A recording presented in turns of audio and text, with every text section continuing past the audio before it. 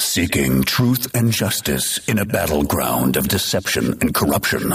This is The Richard Syrett Show. I want all of you to get up out of your chairs. I want you to get up right now and go to the window, open it, stick your head out and yell, I'm as bad as hell, and I'm not going to take this anymore. We must not allow ourselves to be intimidated. Our task is not only to win the battle, but to win the war. I'm feeling we're not in Kansas anymore. Take a look at this country through her eyes if you really want to see something.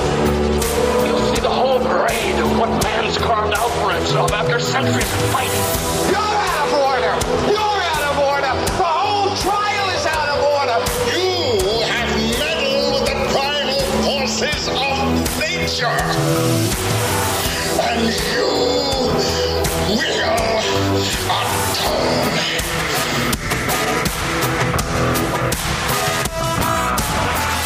And good afternoon, and happy Hanukkah. Happy Hanukkah to all our Jewish listeners and friends. I was talking to a gentleman today who I've known for maybe 10 or 15 years. He happens to be a Jew, and we haven't talked in ages. But yesterday, and he kind of lost track of, what I was doing, and he happened to hear the show yesterday. He didn't know I was hosting the show from 4 to 6 here on the Mighty Saga 960. And he called me and he said he thought it sounded like me, and he called me to verify that it was me on the air. And he had just tuned in kind of by accident during the second hour when I was speaking with Jaime Rubenstein, who was debunking some of the foolish claims regarding Israel and Palestine as heard on college campuses. And this gentleman thanked me for standing up for Jews in Canada. And I don't mention this in any way to toot my own horn. I only mention this as this was kind of the reason for his call. And then we got into this conversation. He went on to tell me how alone Jews feel in this city right now. He and his family and friends are very nervous about going to temple. They're nervous about being out in public. He has a daughter, nervous at attending university. This is the reason I mentioned this phone call. He feels alone. And then he asked me if I get pushback for standing up for Jews and Israel. And I said, yes, of course. But I told him, I don't care. That's not important.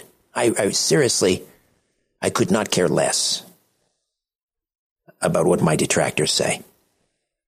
What I care about, what's important, is that Jews know and feel and appreciate they're not alone.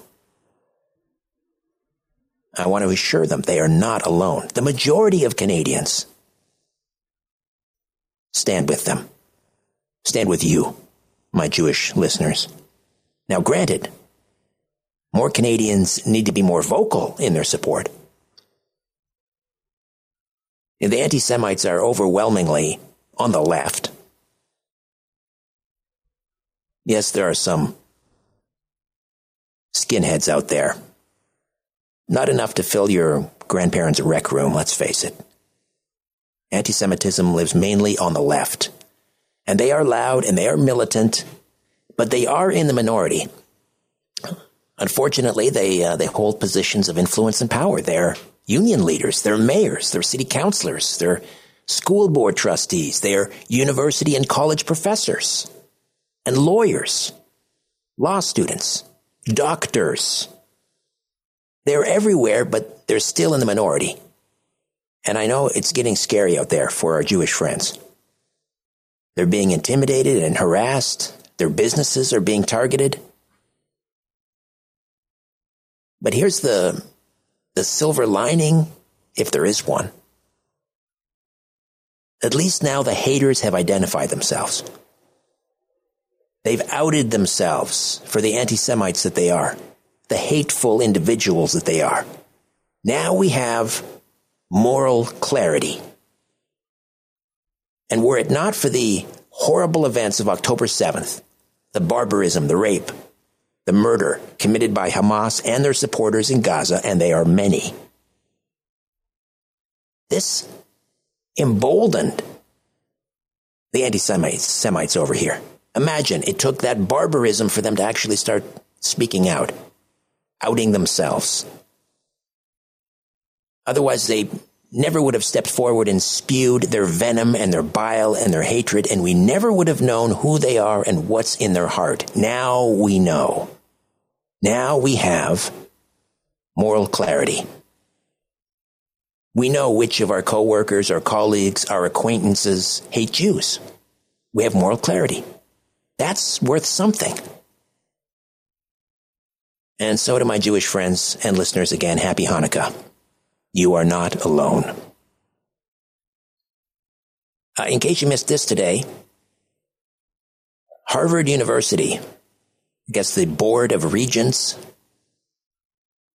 says it will not be bullied by anti-free speech activists trying to destroy the First Amendment for speech they disagree with or label dangerous. And as a result, Claudine Gay will remain president of Harvard University. In case you missed it, I said Claudine, I meant Claudine, my apologies. Here is Claudine Gay, president of Harvard, her testimony before the House Committee on Education from last week. Oh, apparently you're not hearing that. I'm not sure why. That's interesting. Anyway, let me just summarize the piece of audio.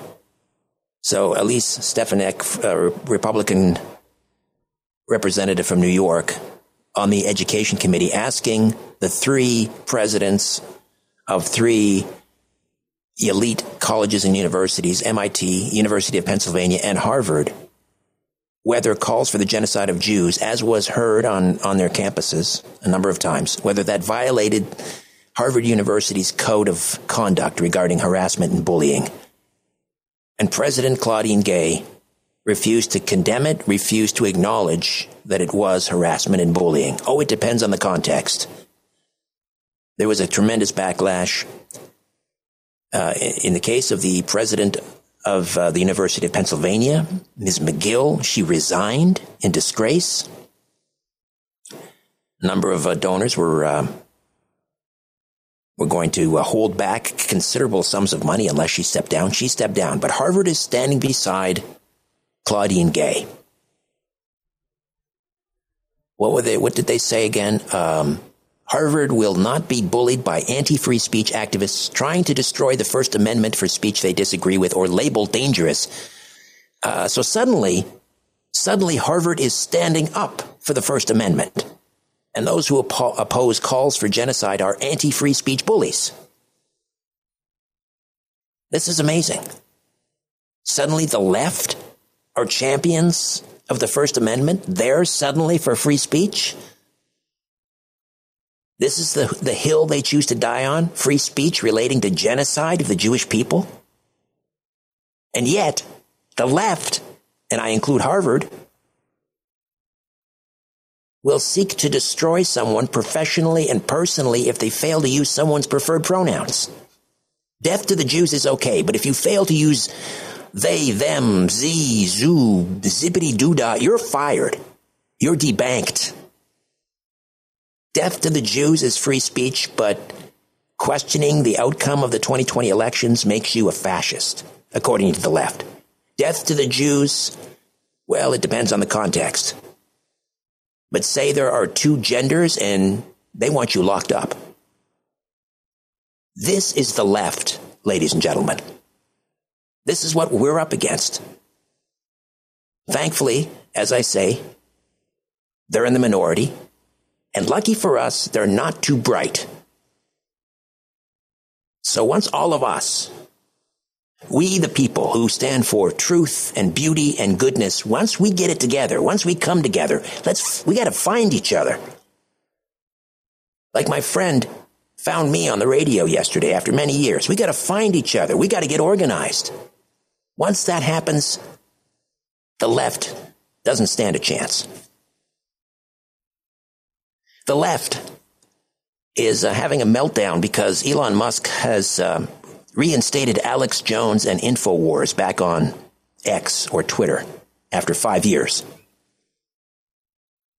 And many people, maybe even most people, think Alex Jones was kicked off Twitter for comments he allegedly made regarding the Sandy Hook Elementary Public School massacre that actually that took place 9 years ago this coming Thursday in Newton, Connecticut. Hard to believe. It's been 9 years. But actually, that's not true. Jones' 3 strikes and eventual deplatforming from Twitter had nothing to do with Sandy Hook. Viva Fry will be here, last order of business, to explain why Alex Jones' reinstatement is a victory for free speech in the First Amendment. Hear that, Harvard?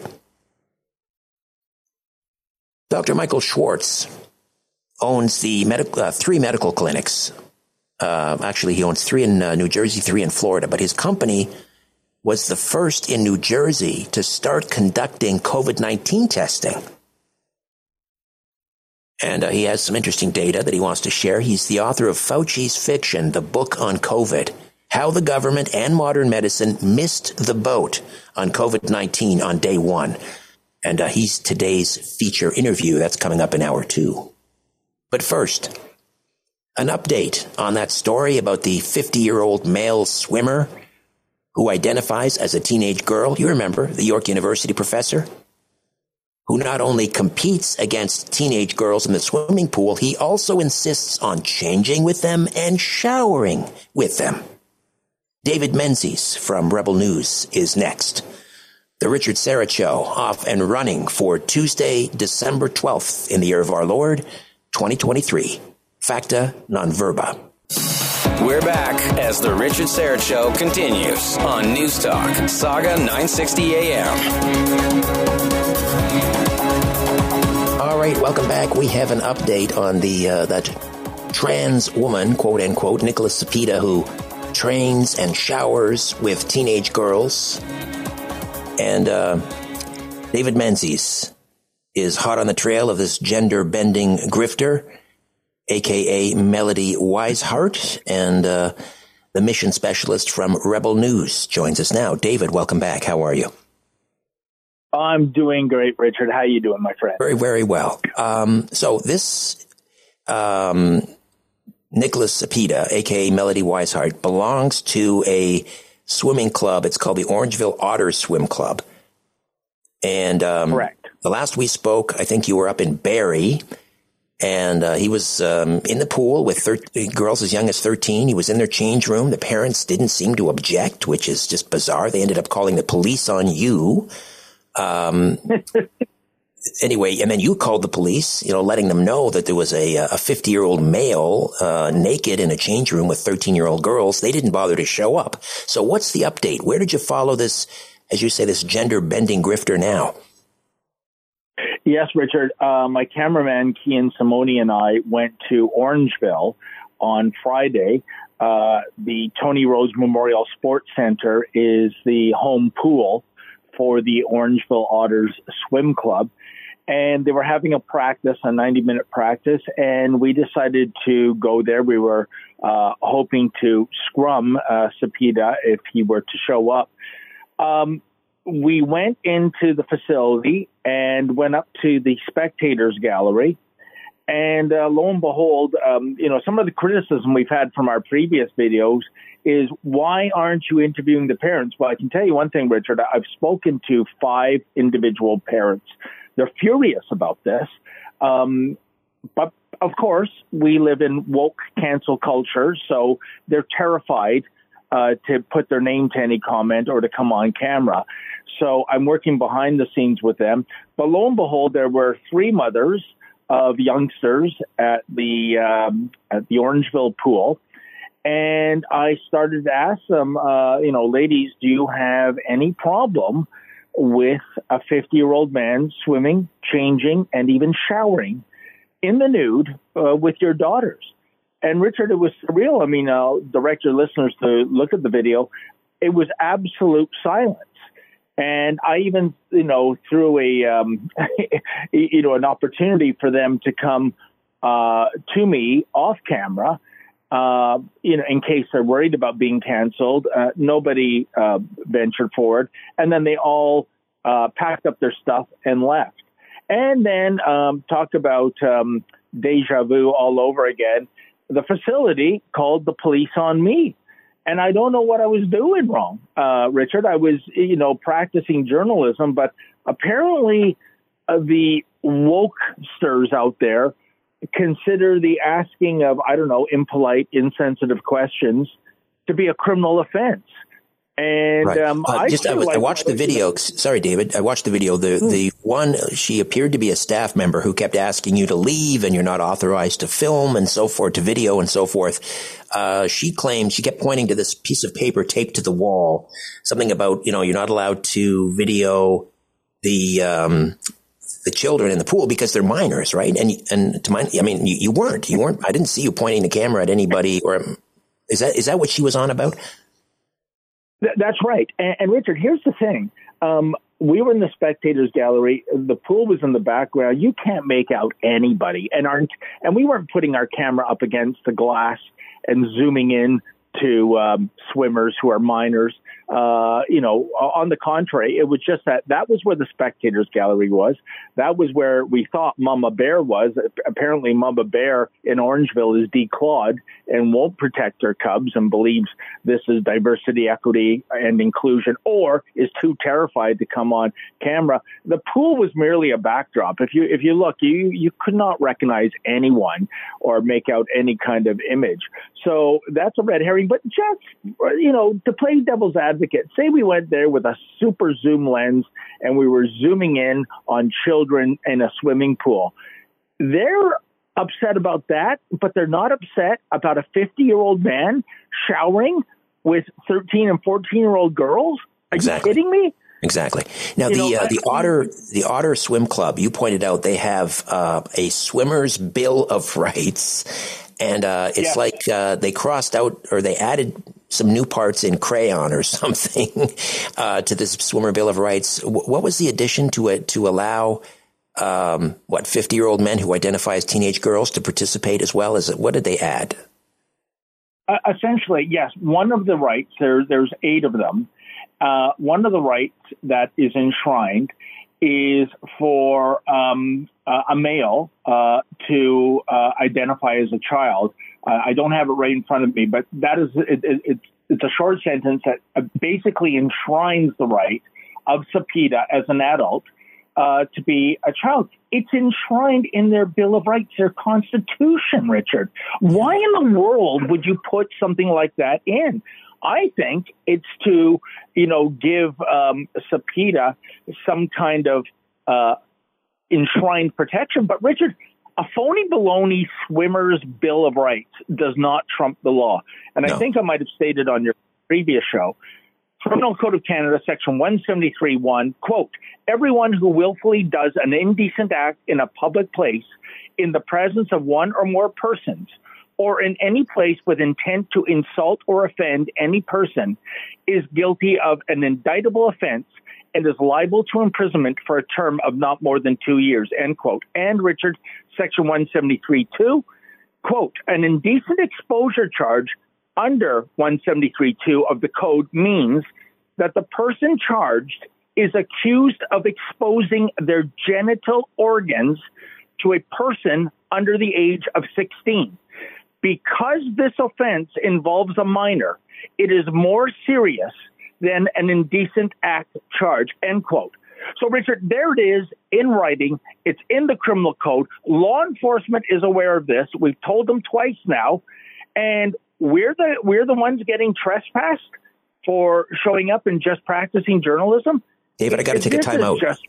I got to take a time out. We'll come back and we'll discuss further. David Menzies, mission specialist with Rebel News, host of the Rebel Roundup, back with more of our conversation right after this. The Richard Syrett Show. Stay with us. Let's get back at it on News Talk, Saga 960 AM. It's the Richard Syrett Show. David Menzies, Rebel News mission specialist, stays with us, talking about this male swimmer, 50-year-old male swimmer, Nicholas Cepeda, who trains and showers and competes against teenage girls. He identifies, a 50-year-old man identifying as a teenage girl. And David, following along in this story, went up to the Tony Rose Memorial Sports Center in Orangeville. That's the home pool. They host the Otters Swim Club. Guess where Cepeda, a.k.a. Melody Weishart, is a member, and he was expecting to find, some, as he calls them, mama bears up in the visitors gallery watching the swimming, hoping that, he would find some parents willing to go on the record or off the record, objecting to this horrible situation where they're subjecting their daughters, their teenage daughters, some as young as 13, to be exposed to this 15-year-old male's genitalia in the change room, in the showers. And couldn't find, well, I guess you said you've talked to 5 parents off the record. And what are they saying, David? And what are they willing to do about it? Well, some of them have reached out to the swimming authorities, like the Barrie Trojan Swim Club, where my camerawoman, Abria Armstrong, and I went on December 1st and scrummed Nicholas Cepeda.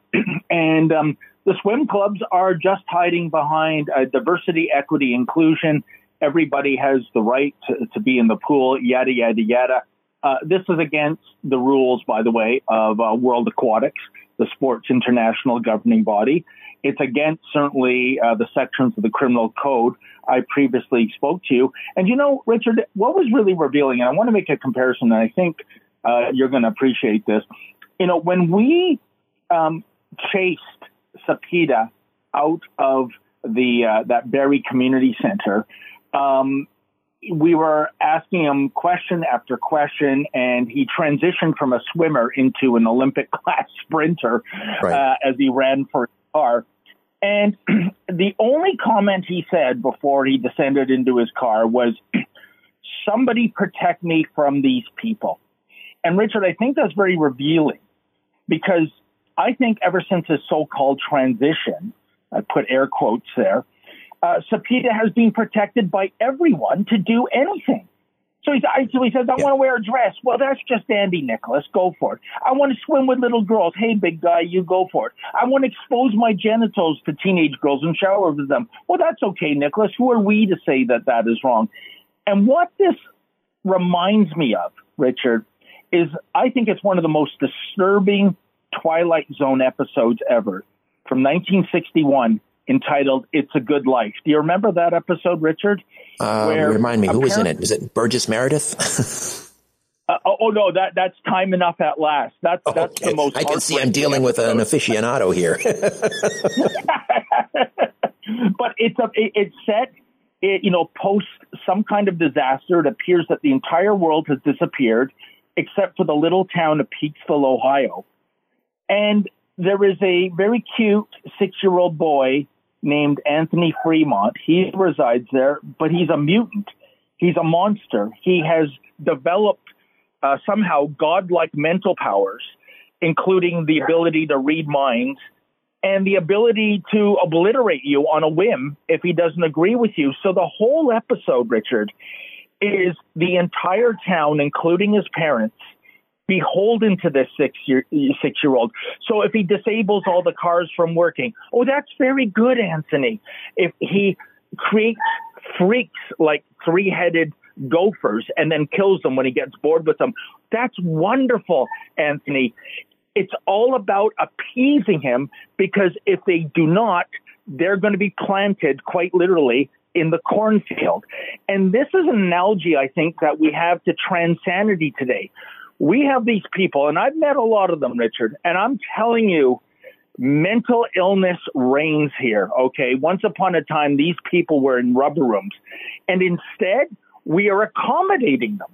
We are just allowing them to identify as whatever and compete with whomever they want to, all at the expense of women's sports. And I'll just read you the end narration from Mr. Serling on It's a Good Life. "No comment here, no comment at all. We only wanted to introduce you to one of our very special citizens, little Anthony Fremont, age 6, who lives in a village called Peaksville, in a place that used to be Ohio. And if by some strange chance you should run across him, you had best think only good thoughts. And Richard, replace the name Anthony Fremont, the fictional character, with a transgender whatever, powerlifter, swimmer, cyclist, you name it. And that's the deal here. You can't call out these gender bender grifters for what they are. You best only think good thoughts. And if you don't, you know what? The woke mob is going to come to cancel you. Well put, David. Now, the police were called on you yet again, claiming you were trespassing. When you asked this police officer if she was aware that there was a 50-year-old male nude in the change rooms with 13-year-old girls, she was totally nonplussed. She said, well, go across the street and call the police if you want.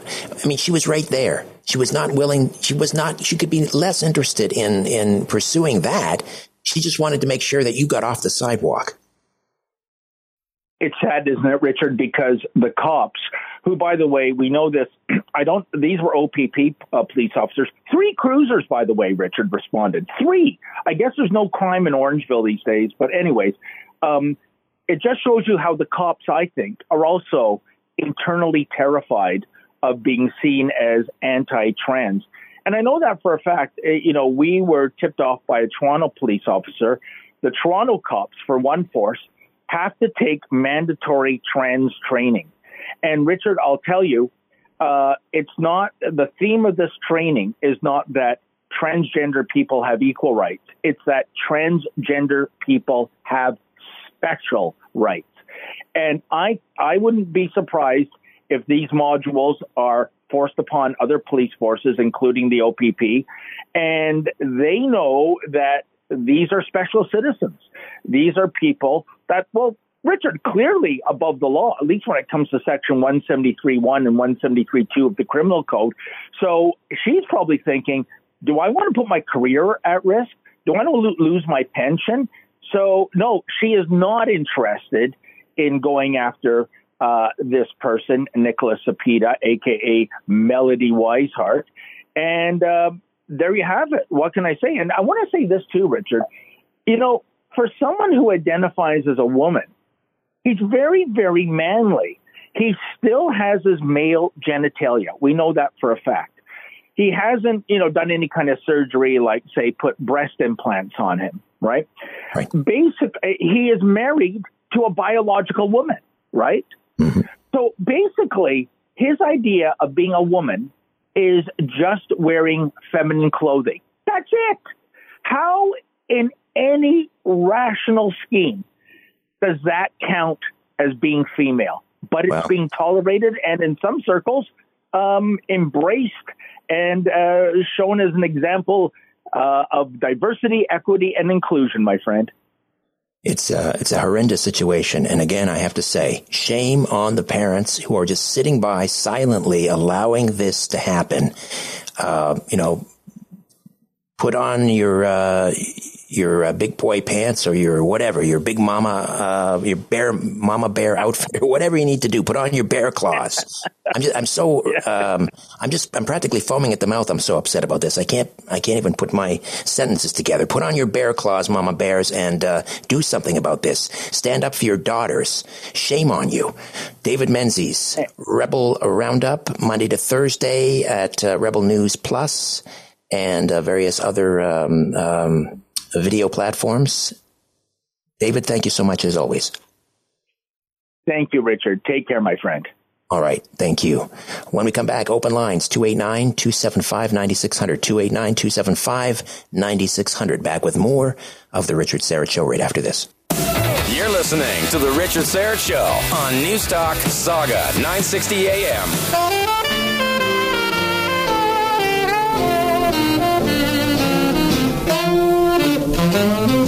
Open the door, Richard. Open the door and let me in. Open the door, Richard. Richard, why don't you open that door?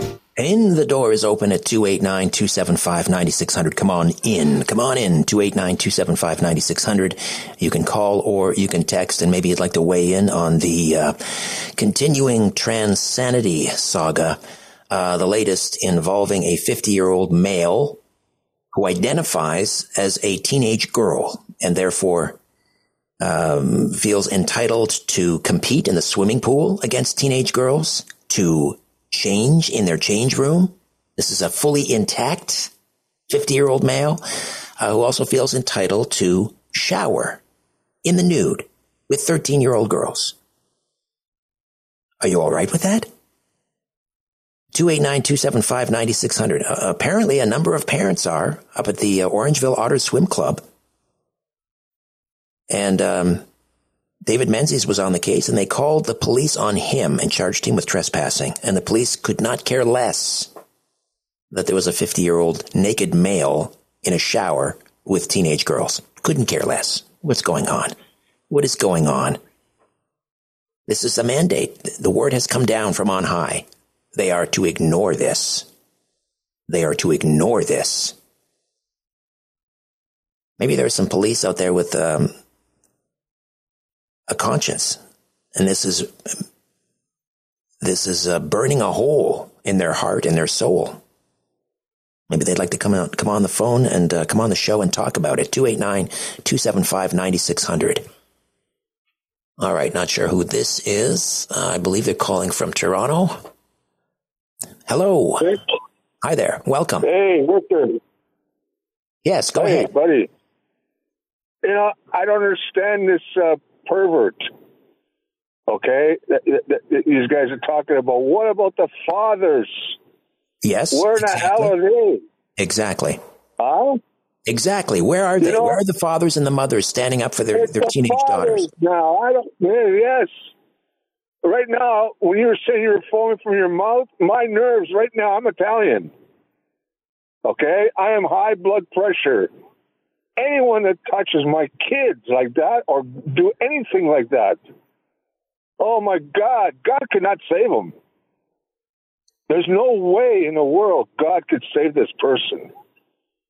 I like to know where. Sorry, go ahead. You got cut off there. You'd like to know what? Sorry, you'd like to know what? I missed that. Okay, what I was saying, this person, okay, I don't understand the police or whatever. What's wrong with the police? The police are nuts? Well, like I said, I think what's happening with the police is I think they've been instructed. David Menzies mentioned the Toronto police. There's a program now, a training program, how to deal with so-called transgendered people. And it's not about equal rights. It's like they have special rights. Special rights. So the police don't seem interested at all. Even though we have a 50-year-old male in a change room, in a shower with teenage girls. That's where we're at, folks. And listen, just to be clear, there's no indication that this Nicholas Cepeda has touched any girls. There's no indication of that. And I certainly don't want any physical harm to come to this person. This person needs psychological help. Is what this person needs. But this person should not be, under any circumstances, allowed in a change room or a shower with teenage girls. It is unconscionable. And for the police to sit by and do nothing, they're murdering their reputation yet again. Yet again. All right. When we come back, Isaac Lamoureux from True North will be here. He'll tell us about this federal incentive. They want to reduce cow farts and burps because it's contributing to global warming. I kid you not. That story's next. Stay with us. Back to the conversation on the Richard Syrett Show. News Talk, Saga 960 AM. All right, welcome back.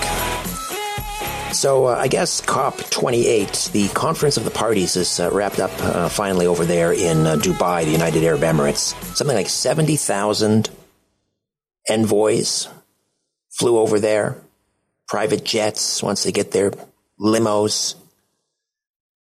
They had electric cars, I guess, for some, but even those were How are they charged? The power grid? Diesel.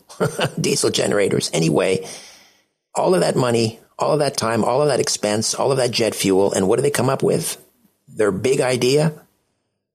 They want to incentivize farmers to reduce cow burps. I kid you not. Ridiculous. Isaac Lamoureux is a journalist with True North, and he has the story. Isaac, welcome. How are you? Hi, Richard. Yeah, thanks for having me on today. I'm doing pretty good, I guess. It is to laugh. Anyway, so the idea, they want to reduce something called enteric methane emissions from beef cattle. In other words, beef cow burps, and I would imagine cow farts would be in that, because they believe this is giving rise to increased methane, which, by the way, is an insignificant greenhouse gas. Anyway, so how do they plan on reducing cow burps here in Canada, at least? Yeah, so it seems that to reduce cow burps and cow farts, they essentially want to change the cow's diet primarily. So that would constitute essentially substituting hay with corn silage in cattle's diets, which diminishes methane emissions, as you said, which they're kind of now encompassing this whole emission reductions target, not just carbon anymore, but methane has joined the party. And so similarly, incorporating specific varieties of seaweed or chemical additives into their feed can yield the same effect. But of course, as you can imagine, Richard, all of these options cost more than what they're currently doing. So they want us to stop feeding cows hay and replace it with, what did you call it? Corn silage? Yeah, silage. Yeah. What is that? Yeah. Just a byproduct of corn, I guess. Silage. Yeah, exactly. Okay. And that change in diet, is that going to be expensive for farmers? Yeah, as I said, all of these options are more expensive than farmers are currently paying. So, of course, they'll pay more. And as a byproduct, consumers will pay more. All right. Do we have any idea what that would, how that would affect the price of, let's say, a pound of ground beef? I guess we don't have the numbers yet, but it's going to go up, in other words. Yeah, I don't have the numbers. Funny enough, my grandpa texted me after he had read the article and said he was just talking about several family members I have that are personally in the farming business. So I'm aiming to talk with them and maybe get a deeper understanding into how their economics will be affected if this comes into play. Right. So they're not at this point. They're not mandating that farmers stop feeding their cows hay. They're trying to incentivize them to do so. How will they incentivize them? Yeah, well, this was actually, I guess, the fourth draft of the protocol, and the final protocol is expected to be published in the summer of 2024. So they said that they're taking comments until February, so it can still change up to then. But as for the incentivization, I guess, yeah, that farmers that successfully reduce their emissions will earn a credit. That's for every 1 ton reduced of methane. And then they can sell those credits. And again, nowhere in the protocol or the draft did I read the price that they'd be able to sell for. So that's unclear to me still. I just know that they'll be able to sell it to essentially other companies or farmers or organizations who want to or need to, based on the legislation, reduce their footprint. So cap and trade on cow farts. So if they reduce the amount of methane their cows are producing, they can sell that credit to another beef farmer. Is that the idea? Yeah, or I'm not entirely sure, but I think that say there's an emission restriction. Let's say they say that all companies need to get their emissions down 50%, and some company, take your pick, hasn't done that. They'd be able to buy the credit off the farmers. Oh, I see. Okay. But still, the farmer is going to be forced to pass the added expense on to the customer. So either way, we're going to be paying more for a pound of hamburger. Any way you cut it. Yeah. And has there been any response from, I don't know, the Beef Growers Association or any politicians out in the prairies where they grow beef? Well, Danielle Smith has been vocal, obviously, over the last several months. She's been in almost a war with Climate Minister Stephen Guilbeault because of his many restrictions that he's trying to implement into Alberta. And she's been, of course, using her Sovereignty Act to say that provincial jurisdiction is provincial jurisdiction. So we'll see how she can try and implement maybe her Sovereignty Act to protect against this, though I don't see how that's going to be a possibility. Yeah, because that's not, it's agriculture, right? That's not exclusively a provincial jurisdiction. So. Yeah, essentially the Sovereignty Act just protects any things that are entirely interprovincial. Well, I don't know. We're already, as you point out in your article, Isaac, we're already struggling with inflation and affordability issues and groceries going through the. I haven't checked recently what the price of a pound of hamburger is, but that's a staple. It's an important staple for a lot of families because it was relatively affordable for quite a time, and it contains so many, important vitamins and nutrients, and now this risks, putting that out of reach for many families. Canadians are fed up with the carbon tax. I can't imagine they're going to be at all pleased with this. What do you think? Yeah, it's funny. And I wrote another article today that essentially discussed how Canada fell to 62nd out of 67 countries on the Climate Change Performance Index. Last year, they were 58th out of 63 countries, so they added 4 more countries, and in both instances, Canada was the 6th lowest rated country. Despite having a carbon tax, they were obviously even below China, which is kind of crazy. So we're not only are we not meeting our emission level standards or whatever, according to the Paris Climate Accord, we're failing in that regard, and at the same time, we're just making life miserable for Canadians. So it's an abject failure, this whole carbon scheme. We knew that. So they're just going to pile on and add something more to our misery, and that is higher prices for beef at the grocery store. They want to reduce cow burps and cow farts. Oh dear. All right, Isaac. Thank you so much for this. Yeah, thanks a lot, Richard. I appreciate it. My pleasure. Isaac Lamoureux. He's a journalist with True North. All right, hour 2 coming up. Dr. Michael Schwartz will be with us. His company, he's got 3 clinics in New Jersey. They were the first to start conducting COVID-19 testing, and he is the author of Fauci's Fiction, the book on COVID, how the government and modern medicine missed the boat on COVID-19 on day 1. Is our feature interview today. And then coming up, last order of business, Alex Jones and InfoWars reinstated on Twitter, or X if you'd rather. And the left, of course, going absolutely insane. Viva Fry will be here with his thoughts. That's hour 2 of the Richard Syrett Show, coming your way in about 6 minutes. Stay with us. Seeking truth and justice in a battleground of deception and corruption. This is The Richard Syrett Show. I want all of you to get up out of your chairs. I want you to get up right now and go to the window, open it, stick your head out and yell, I'm as bad as hell, and I'm not going to take this anymore. We must not allow ourselves to be intimidated. Our task is not only to win the battle, but to win the war. Feeling we're not in Kansas anymore. Take a look at this country through her eyes if you really want to see something. You'll see the whole parade of what man's carved out for himself after centuries of fighting. You're out of order! You're out of order! The whole trial is out of order! You have meddled with the primal forces of nature. And you will atone.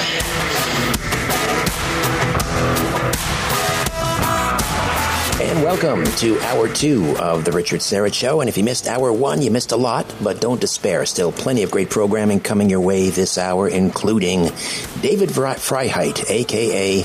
Viva Fry.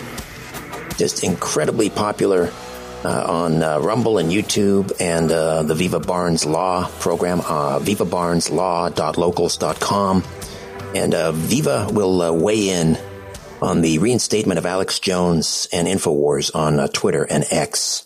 And of course, the left is melting down, going insane. And we'll find out what David or Viva thinks about that. Did the government and modern medicine miss the boat on COVID-19 from day one, or did they lie? Dr. Michael J. Schwartz was the first in the state of New Jersey to conduct COVID-19 testing. He has 3 clinics there. And he says that he knew immediately, almost, that what Dr. Fauci was telling the American people on television during the White House briefings didn't match the data he and his staff collected on the ground. Dr. Schwartz has been an entrepreneur since 1993. Again, he owns and operates 3 medical clinics in both New Jersey and Florida. And he is the author of Fauci's Fiction, the book on COVID, How the Government and Modern Medicine Missed the Boat on COVID-19 from Day One. Dr. Michael Schwartz, welcome to the Richard Syrett Show. How are you? Great, Richard. It's good to see you again. Good to see you. Just remind us how your 3 clinics, how you became the first in the state to start testing people for COVID-19. Yeah, so we always try to practice good medicine. And for years, we had practiced something called a respiratory pathogen panel. And that's because 41 million antibiotics are written every year, 23 million are unnecessary. So we like to practice good medicine, make sure we're actually swabbing. As I put it semantically, I mean, most of my patients, all of my patients knew what COVID swabs were well before the world, because if you had come to us 5 years ago and were sick, we were going to swab you, send it off to the lab, see what it was. So we were already set up to do this, prepared. And of course, one of the labs we work with was one of the first 30 in the nation to get approval. So it really just kind of happened by happenstance. So you're not talking about the rapid tests. You're talking about like the PCR. Proper PCR testing, doing it the right way. Rapid tests are completely different animal.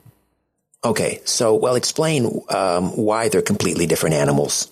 So PCR testing takes a sample and looks for a signal. It amplifies it hundreds, thousands, millions, billions of times.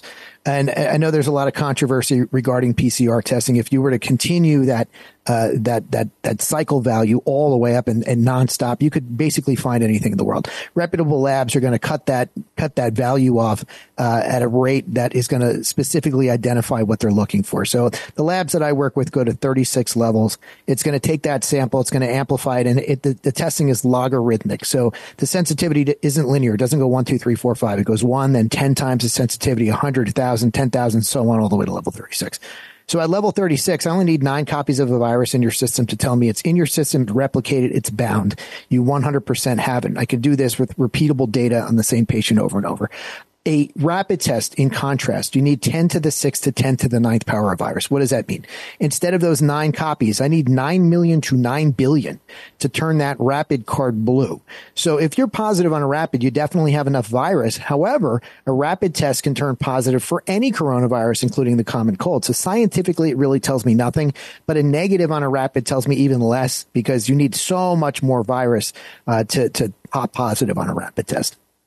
Okay, and again, the PCR, again, is that going to rule out other coronaviruses, or is it going to be positive for any coronavirus, including the flu or the cold? Right now, there's 31 things on our respiratory pathogen panel, and the majority of people who were sick from COVID that actually had symptoms had a co-infection. Usually it was Staph aureus, which is a respiratory staph infection. I always point out, I had one guy write about in the book about 2 years ago. He had COVID, staph, H flu, and RSV all at the same time. So you really need to properly understand and diagnose what you're dealing with before you can start treating. If you go out to the store and get a rapid and it pops positive, like I said, it could be a cold, but you don't know what else you have going on in your system. And there are very stark differences between bacterial, viral, and then we have a fungal pathogen on our panel as well. So what were you finding when you were testing people for COVID when the outbreak first started? What were you discovering in terms of the numbers? There are a couple things. So number one, the first 441 visits we did were home visits when everyone else was locked down. And I'll tell you some stats here. 100% of the time, if someone in the household had it, 100% of the time, every single person in the household had it. But out of those patients, and you got to put this in perspective, I had 19,000 total patients. We did over 44,000 tests, and we had over 4,000 positives. Of that positive population, 90% of my patients were asymptomatic or mild. only 10 to 15% had any what we call classical symptoms. So you have to understand the perspective. Sick people will go to the hospital, they'll go to the doctor's office, but we were also testing schools, police departments, you name it, assisted livings, anyone who mandated testing for their staff or their patient population. And we would have to do this weekly. So what we have is a little different than most people. We have what's called horizontal data on thousands and thousands of patients. So if you could look at the same cops, the same 100 police officers every week, and what you notice is when you have to call 10 of them every week to tell them they're positive, but you have to convince 9 of them that they have COVID because they don't have symptoms, you start to put trends together and you realize that everyone has this, but most people don't get sick from it. And that has to do with viral load, co-infection, and comorbidity. Okay. So in a nutshell, what you were discovering was, this was spreading like crazy. The vast majority of people probably had it. The vast majority did not have serious symptoms. So what's the takeaway there? Well, in the beginning, we're kind of looking at each other. I'm having conversations with folks at the hospital. They're dealing with gloom and doom. Again, their perspective, sick people go there. So they're telling me, hey, I'm putting people in body bags. Meanwhile, I'm trying to tell them, look, I'm out testing, the common man and woman on the street. And everybody seems to have this thing, but most people don't have symptoms.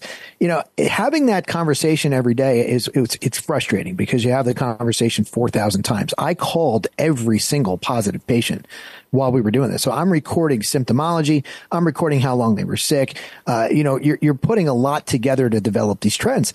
So, we're kind of shaking our heads when we're looking at the media that they're locking people down. They're keeping kids out of school. You see suicide rates going up. And the more they talk, the more we're shaking our heads. And everything we would say in the office to each other and our patient population, it would take the media about 12 months before they caught up. You talk about on the media, if you remember when they talked about the clotting from the J&J, we were seeing clotting from all 3 shots when they started releasing the vaccines. Meanwhile, it took them about 6 months before they talked about it. We're looking at each other going, really? They're just catching this now? So it was a little frustrating. Yeah, that's why I call them the downstream, lamestream media. They are downstream. They're way behind in everything. So again, though, you were seeing such high infection rates. And so given the high infection rates, and I don't know if you can hazard a guess to what, in the final equation, how many Americans at least were likely infected with COVID. When you compare that to the mortality, this ends up being, just like many of us were saying from the get-go, this ends up being just a seasonal flu, right?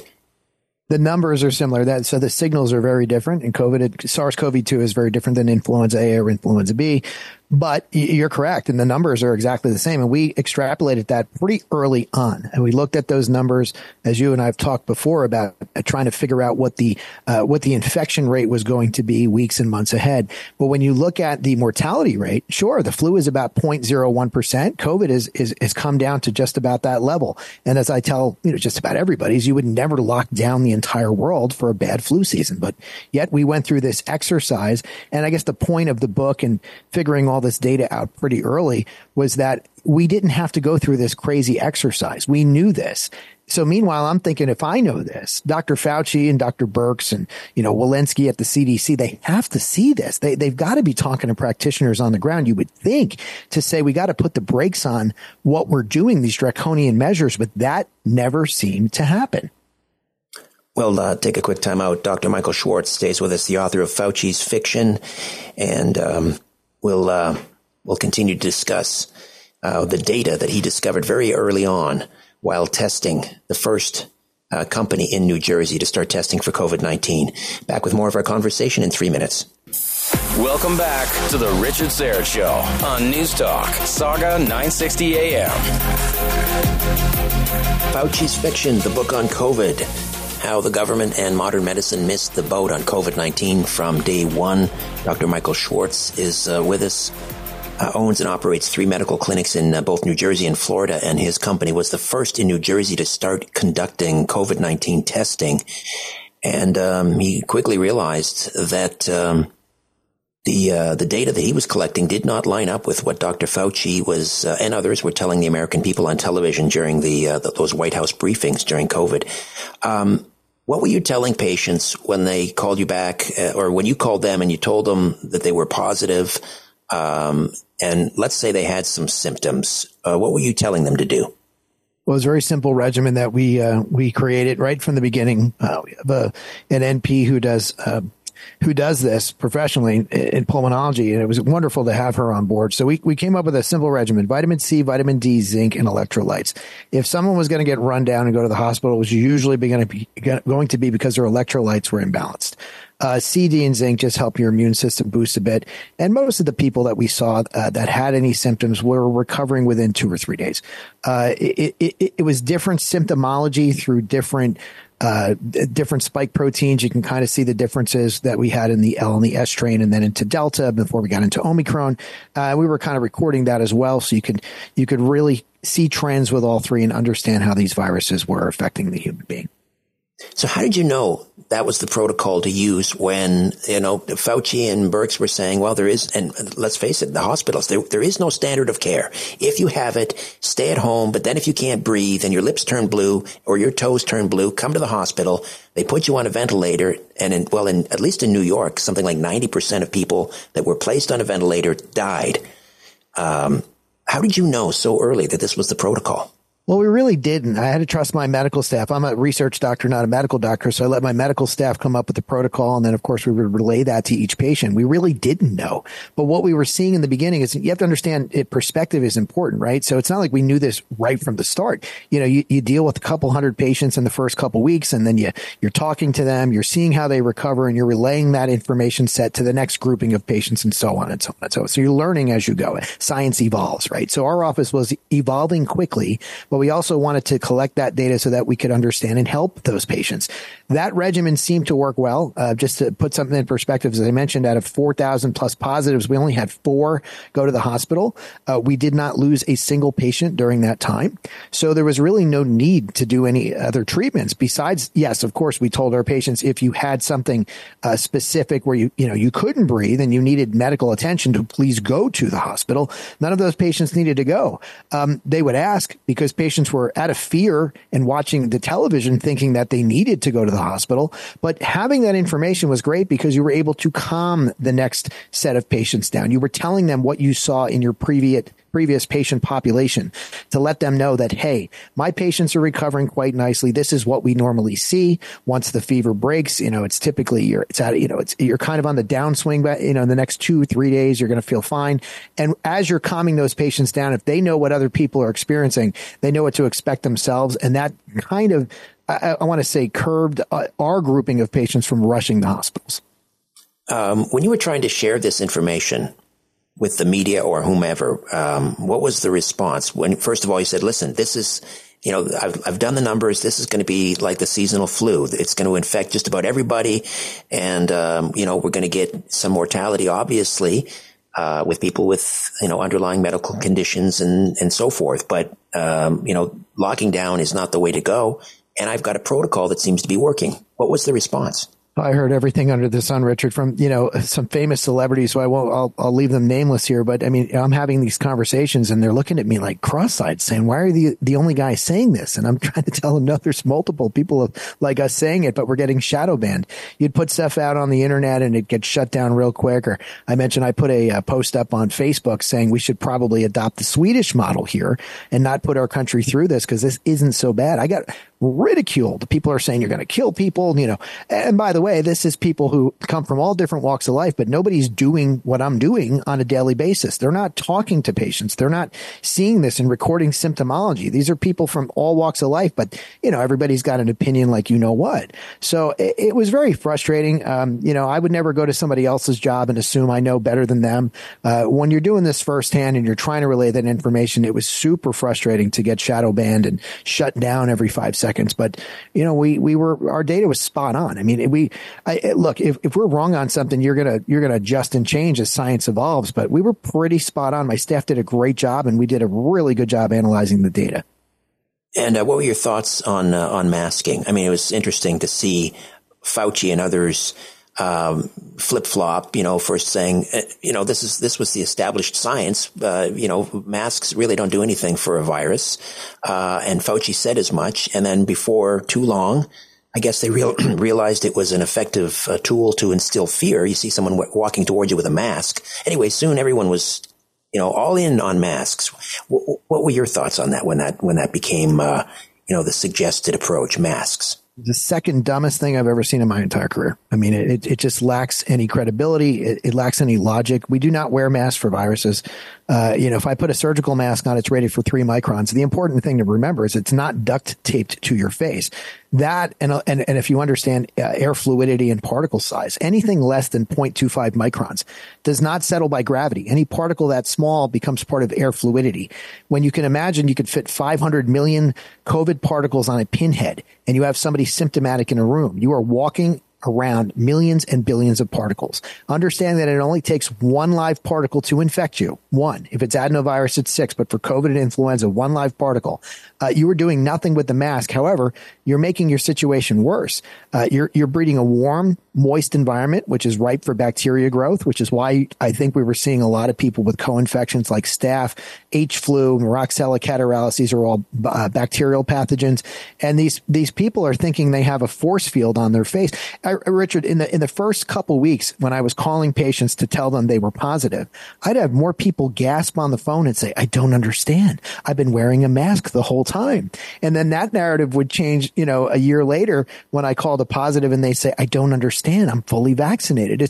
People just did not want to listen to the real science. It's out there. I mean, I've had it out in my book since June, which keeps getting shadow banned and censored, but there are still a multitude of people in this country, in my country, in the world, in Canada, that do not understand the basic science, timelines, how they transmit, how masks really work, how testing works. And that, I think, is just the very basics of what everyone needs to know. Fauci's Fiction, the book on COVID, Dr. Michael Schwartz. Another time out, back with more of our conversation right after this time out right here on Saga 960. The Bull Session continues on the Richard Syrett Show. News Talk, Saga 960 AM.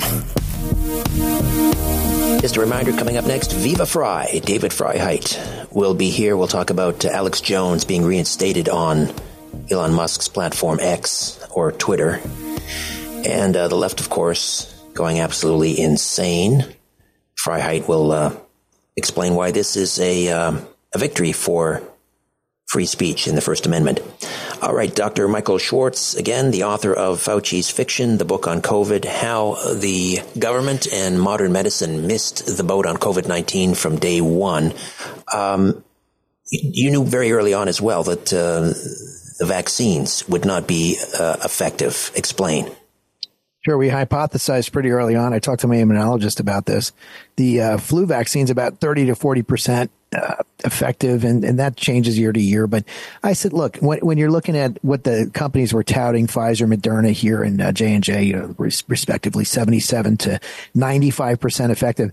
I said to my immunologist, when you look at the R0 of this, and you could see how quick it mutates, don't you expect that the efficacy rate of the COVID vaccines will come down in 5 months to 5 years to that about the flu? And he hypothesized. I said, yeah, I agree with that. So we kind of knew, and we were talking to folks and saying, look, we think you're going to need more than one of these. You're going to need this every year. We told our patients you can absolutely get and give COVID once you've been, vaccinated. And I use that word loosely. I don't like the word vaccine. I didn't like that they were using it. When you say that to an elderly person, they think polio lifetime immunity or Hep B 10 years immunity or long-term immunity, period. Not 120-day antibody response, which is what we were seeing on average from not only natural immunity, but from the shot itself. And people were discounting natural immunity the entire time. So why would you need a vaccine or a shot if you've had COVID? You have B and T lymphocyte memory response. So there's a lot wrong with what the government media were saying. And I would say it baffles your mind. It was baffling us the entire time during the process as to why they wouldn't let that information out. And now, of course, people speculate as to the why. Was there any indication to you early on that not only was it not effective, but it was also not safe? Well, I'll be clear. We didn't not recommend the vaccine early on because we thought there'd be issues from it. the reason we didn't recommend it, if you had come to me as a patient, and you got to remember, I didn't lose anybody. Everybody was recovering quite nicely. So if you had come to me and say, hey, Mike, do I need this experimental mRNA, never been tested before vaccine for this? The answer was a laughing no. You don't need it. It's fine. You're going to get it anyway. You're going to recover.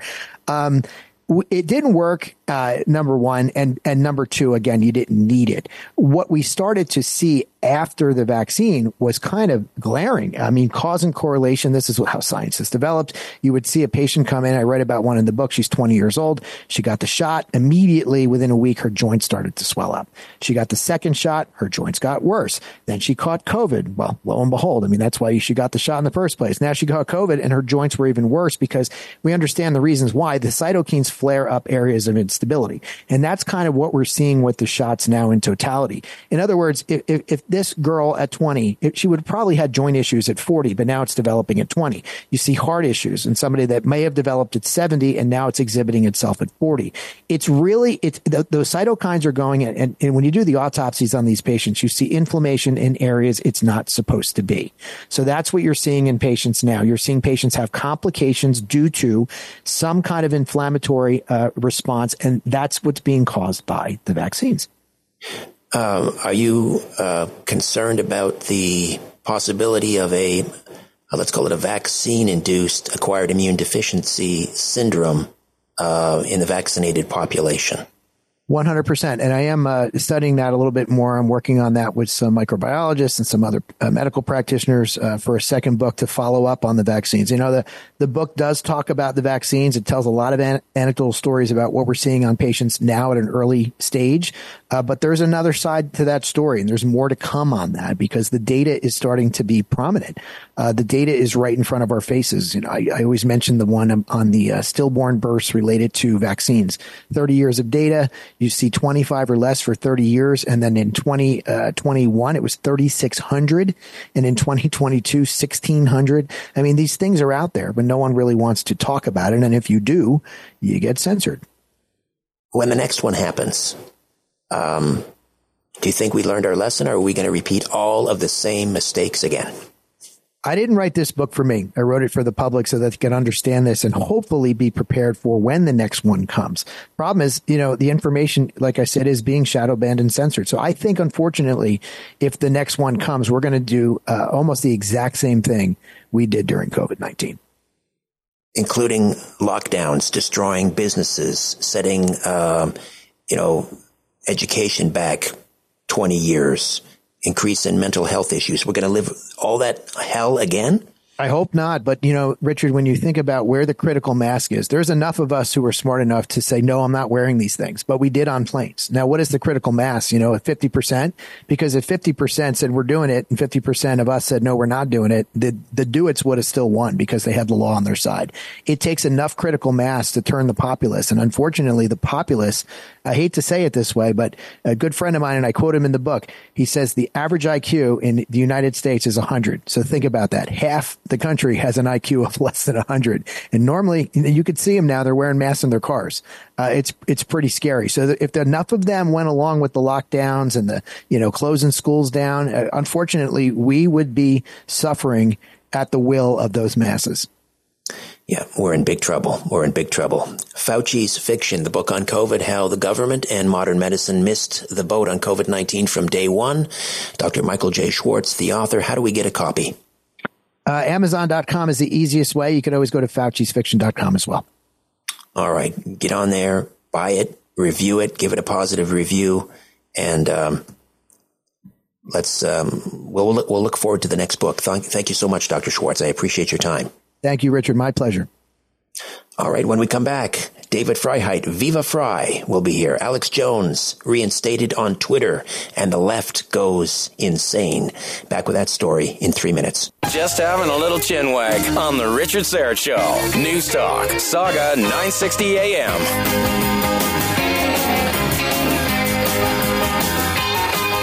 All right. Welcome back. Years ago, I made a couple of appearances on Alex Jones' radio show. I was kind of his, not his Canadian correspondent, but he wanted some perspective from the Great White North, and he He came on my program, I don't know, maybe 3 or 4 times. And then, I mean, he just went through the stratosphere. He became so popular.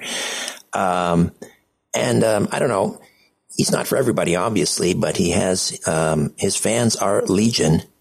And, I don't know. I thought at a certain point he became a bit of a parody of himself. And there's some hilarious kind of clips floating around on Instagram. My boys really get a kick out of this because we have a couple of pet ducks, and there's one he's saying, you can keep the ducks. You can go on the ponds and take them. I have the documents to prove it. It's just, the no context. It's just hilarious. However, it's hard to argue. I mean, he's been right so many times about so many things. And then, of course, about 5 years ago, he was kicked off Twitter. 3 strikes and you're out. And now he's just been reinstated, and the left is imploding, going absolutely insane. Alex Jones is the most dangerous person on the planet, according to them. And some see this as a victory for free speech and the First Amendment. David Freiheit, Viva Frei, joins us once again. Of course, you can check out his fabulous program on Rumble and YouTube and vivabarneslaw.locals.com. Viva, welcome back. How are you? Very good, Richard. Just to make sure you can hear me, right? I can hear you. Okay, awesome, because sometimes the mic doesn't work. This is an interesting development, watching people literally melt down on Twitter, or I should say spiritually melt down on Twitter. There was one guy who put out a tweet, how many innocent people are going to get murdered because Alex Jones is back on Twitter? And I'm like, man, that sounds more like a threat than a prediction, Mr. Levitt, who was the guy who tweeted it. Right. So the thing with Alex Jones is people, they tend to kind of conflate what happened to him on Twitter with, the massive lawsuit where he was ordered by a judge to pay $1 billion in damages because of comments he allegedly made regarding the shooting massacre at Sandy Hook Elementary School. We're just coming up on the 9th anniversary, actually, in a couple days. But one has nothing to do with the other, correct? One has absolutely nothing to do with the other. We'll get to the fact that people are scared of Alex Jones or they hate him for reasons that are wrong, that you will never be able to convince them are wrong. People think he has said things that he hasn't said. They think he's done things he hasn't done. And they think he was booted from Twitter for the statements that he made or allegedly made about the Sandy Hook massacre, which is also wrong.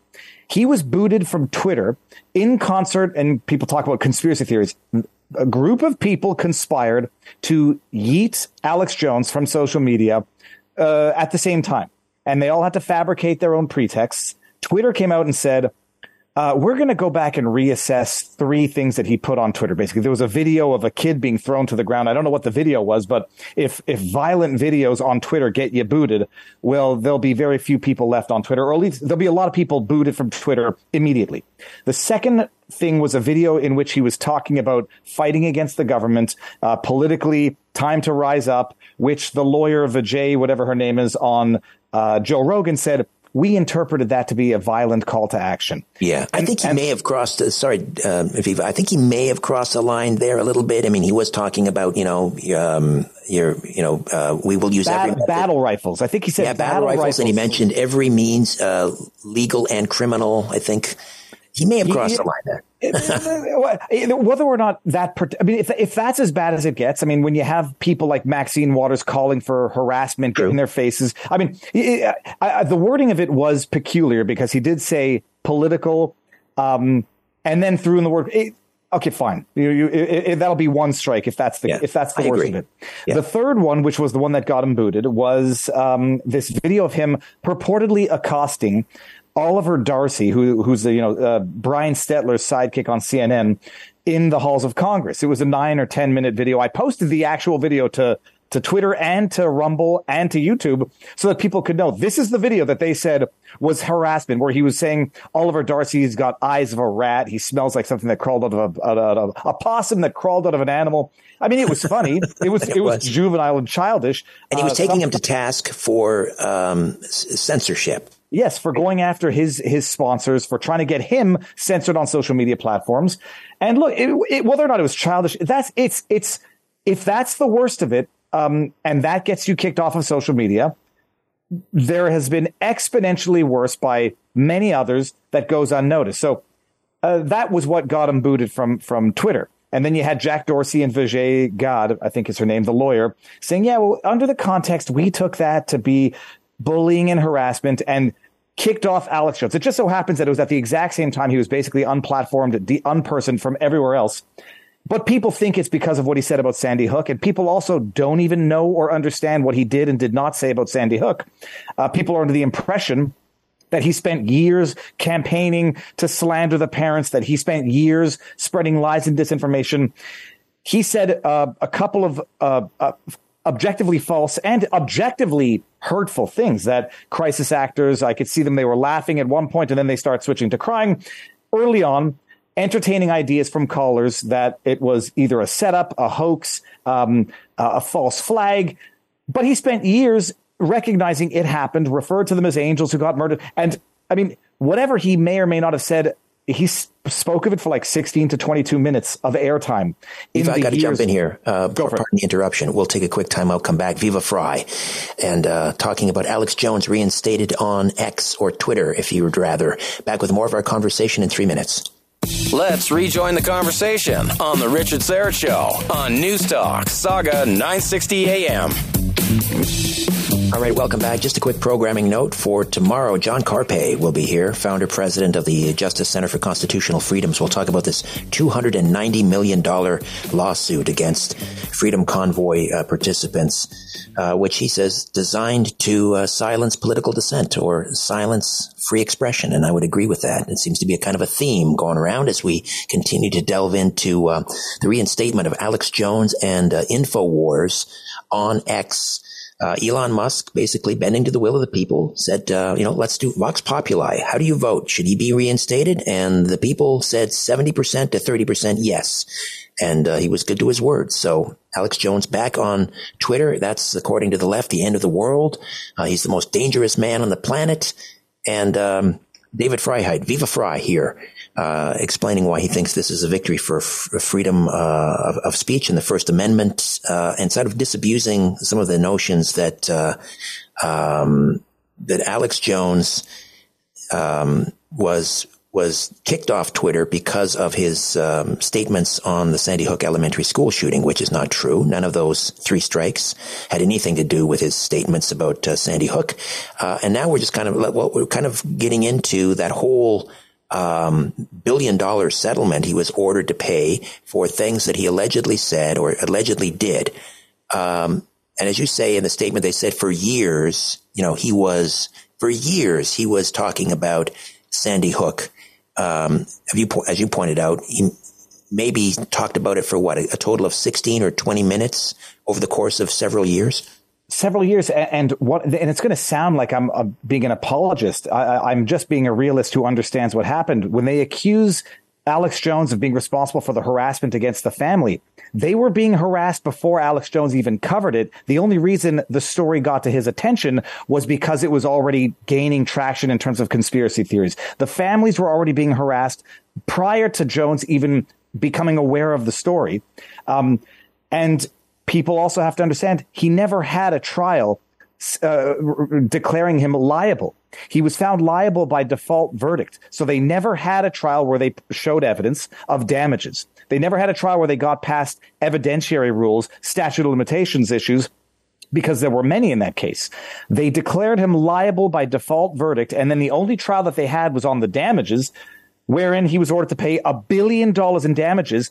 By way of example, he was ordered to pay $90 million in damages to the FBI agent. The FBI agent didn't have any family killed in the incident, didn't have any kids involved. The FBI agent was one of the first responders, and he was complaining about harassment, which he was getting anyhow, not because of Alex Jones, but he was ordered to receive $90 million because of defamation. So it was a sham trial. It wasn't even a trial. It's an outright injustice that people have justified to themselves because they think they hate Alex Jones.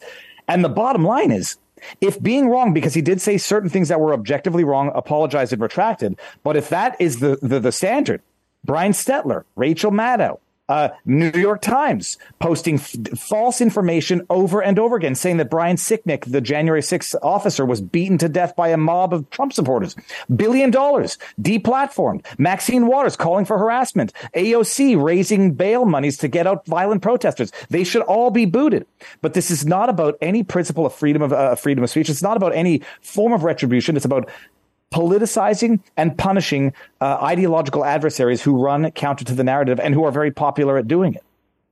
Can Alex Jones appeal in a civil case like that? He's appealing all of it. I mean, it's just a question of whether or not the higher courts are going to take it. The judgment is so outlandish. The process was such a fundamental violation of all rules of justice. A default verdict for allegedly failing to respect discovery obligations, and they declare him. I mean, it means if they said, provide documents in discovery, in depositions, provide documents, give us a list of your videos that you posted on Sandy Hook. And he says, I don't even have access to them. You shut me out of Facebook, Google, all these things. I can't access them. And then they say, oh, you didn't provide us a list. So you defaulted on discovery obligations. So we're rendering a finding of liability by default. No evidence is made. Even in law, typically, I'll say this from the Quebec perspective. Even if they're going to say you're foreclosed from pleading as a defendant, you've screwed up, you've lied, you've destroyed evidence, you don't get to present a defense. The plaintiffs still have to present their case as if there's an invisible defendant, but they still have to present their case. They still have to show why the statute of limitations has not been breached.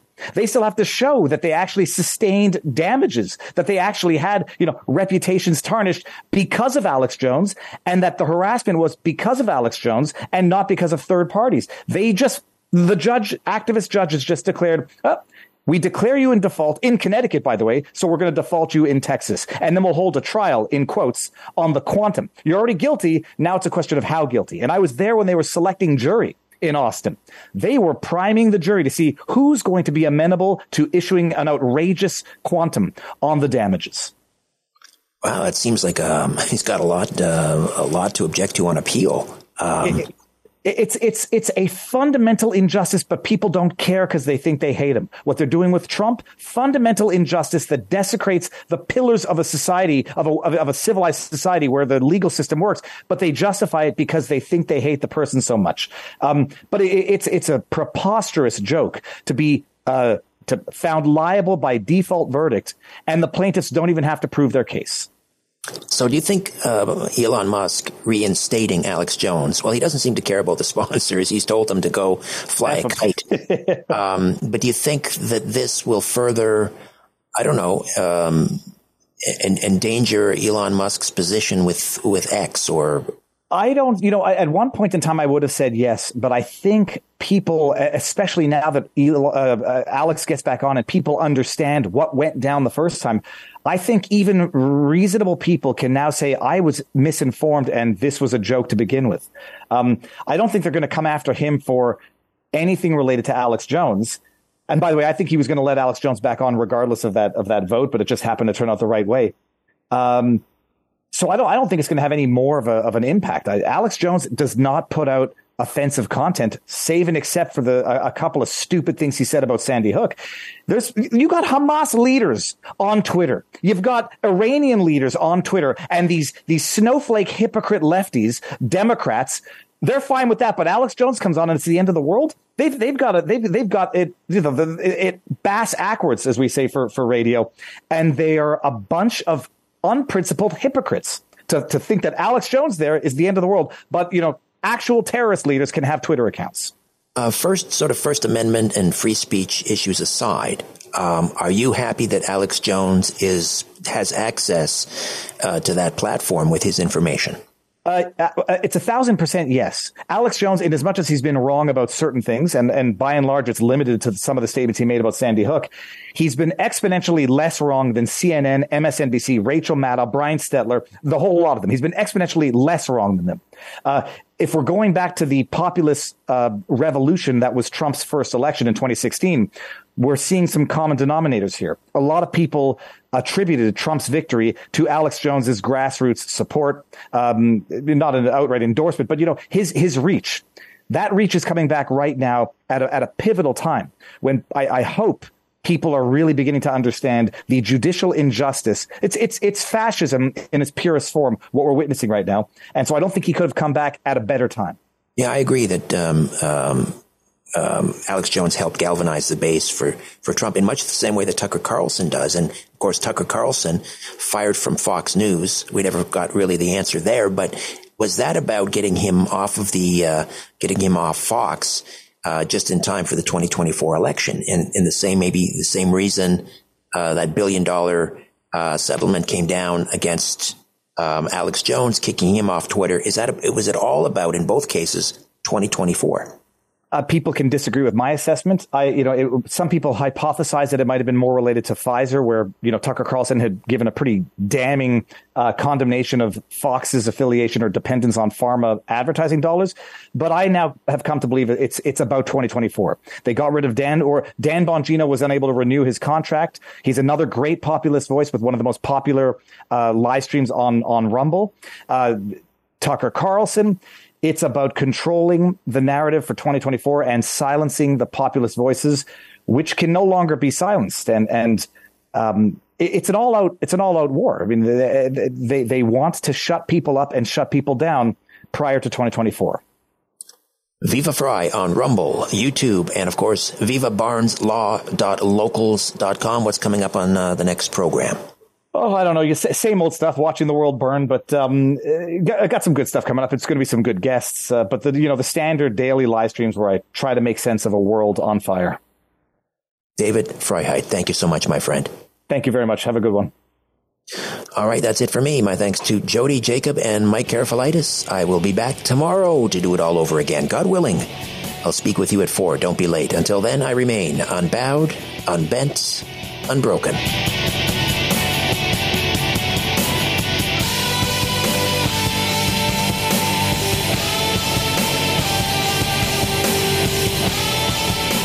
That's it. That's all. For more Richard Syrett Show, podcasts, blogs, and other stuff, go to saga960am.ca. Stop talking past each other and start talking with each other. We'll see you tomorrow afternoon at 4 on The Richard Syrett Show on News Talk, Saga 960 AM.